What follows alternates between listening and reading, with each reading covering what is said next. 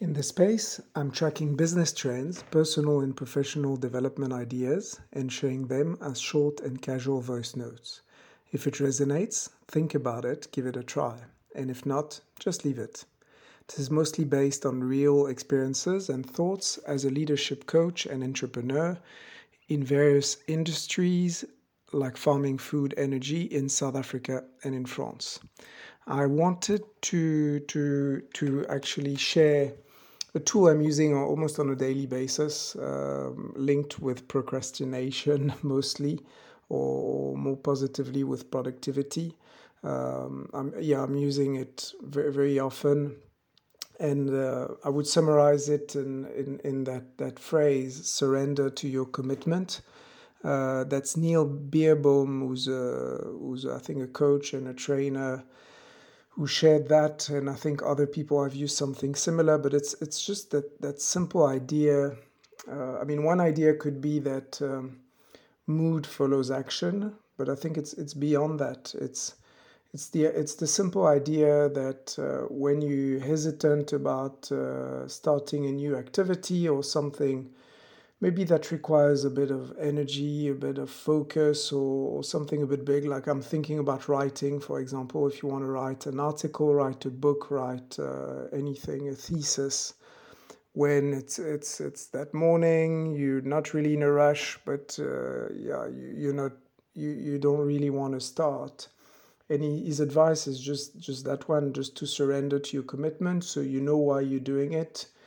It's not about, like, we're talking about activities and tasks that if you question yourself, you're convinced they need to be done, or at least it's interesting for you.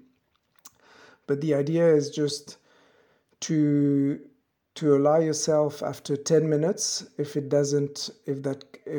don't enjoy what you're doing, to just stop. So you just start, you stop questioning, you surrender to your commitment, and you start writing if you're writing an article.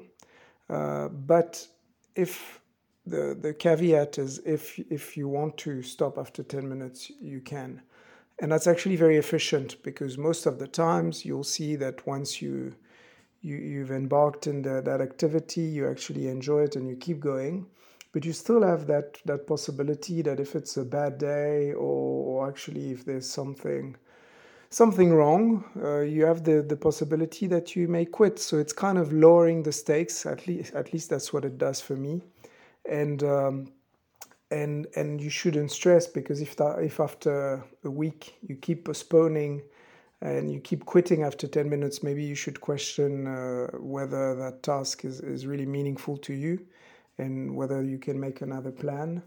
And I would link it to, I think I did an episode on it about that book from James Clear, Atomic Habits. It's also the idea that, I think, if you do a little bit of an activity, it will actually change your identity as well. So if you run 5 minutes a day, but every day, effectively, whether people like it or not, or whether you like it or not, you are a runner.